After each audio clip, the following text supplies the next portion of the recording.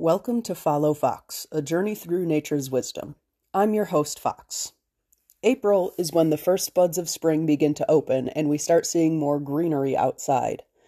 Some of the most popular wild edibles are beginning to sprout, including baby ferns known as fiddleheads. Fiddleheads refer to the furled fronds of young ferns. Try saying that 5 times fast. They are tightly curled and look like the ornamental scroll on the heads of stringed instruments, such as fiddles. As they mature, they unroll into a new frond, a frond being the term for a fern's leaf. Fronds are like leafy blades with long stems.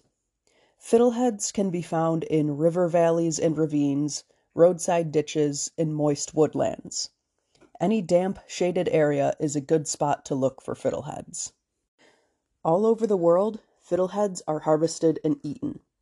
There are some fiddleheads that are toxic if not cooked, so if you're going to eat them, it's best to wash and cook them thoroughly just to be safe. The most typical fiddlehead harvested is that of the ostrich fern, which is safe to eat raw. Ostrich fern fiddleheads will have a groove running up the stem, and the stalk will not be fuzzy. They taste sweet and grassy, almost like asparagus or green beans. There are only 34 calories in 100 grams of fiddleheads, plus 120% of the recommended daily requirements of vitamin A. Also found in 100 grams of fiddleheads is about 26.6 milligrams of vitamin C, which is roughly 44% of the daily recommended level. They are also rich with necessary minerals, including iron, copper, and potassium. There seems to be innumerable recipes for cooking fiddleheads. This isn't surprising considering their worldwide availability. The easiest way to eat fiddleheads seems to be simply adding them to a salad. If you're looking for a simple recipe, try sautéing them and adding salt and pepper to taste. I like to add a splash of lemon juice as well. If you like a little crunch, you can batter them and make fritters.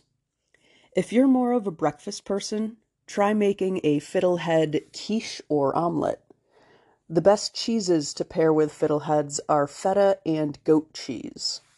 They can also be added to soups, stews, and creamy pasta dishes.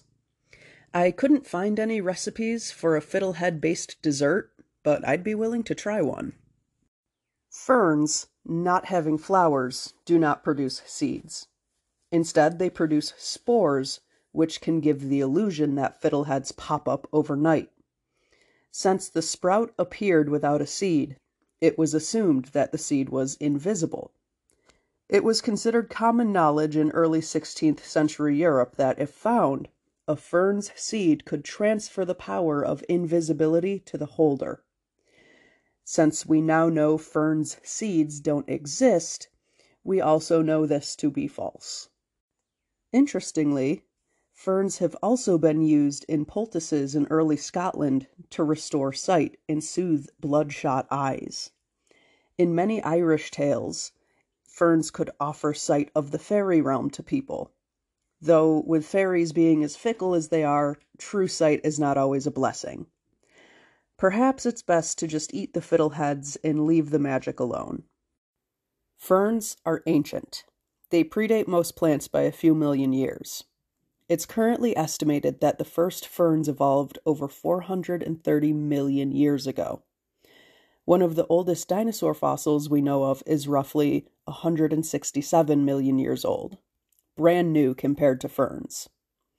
The fiddleheads we enjoy today could have been a favorite of dinosaurs as well, though I doubt they sautéed their fiddleheads with butter and lemon. If you would like to hear more episodes of Follow Fox, you can find them at anchor.fm/followfox, which is all one word. Please consider clicking the support button on the Anchor page. I'm also on Apple Podcast, Google Podcast, and Spotify. If you have any questions or topic requests, you can email me at followfoxcast@gmail.com. That's all one word as well. Again, all one word, followfoxcast@gmail.com. The Follow Fox logo is by V. Wegman. I release new episodes every first and third Wednesday of the month, so you will hear from me again on May 4th. You've been listening to Follow Fox. I'm Fox. Thanks for following.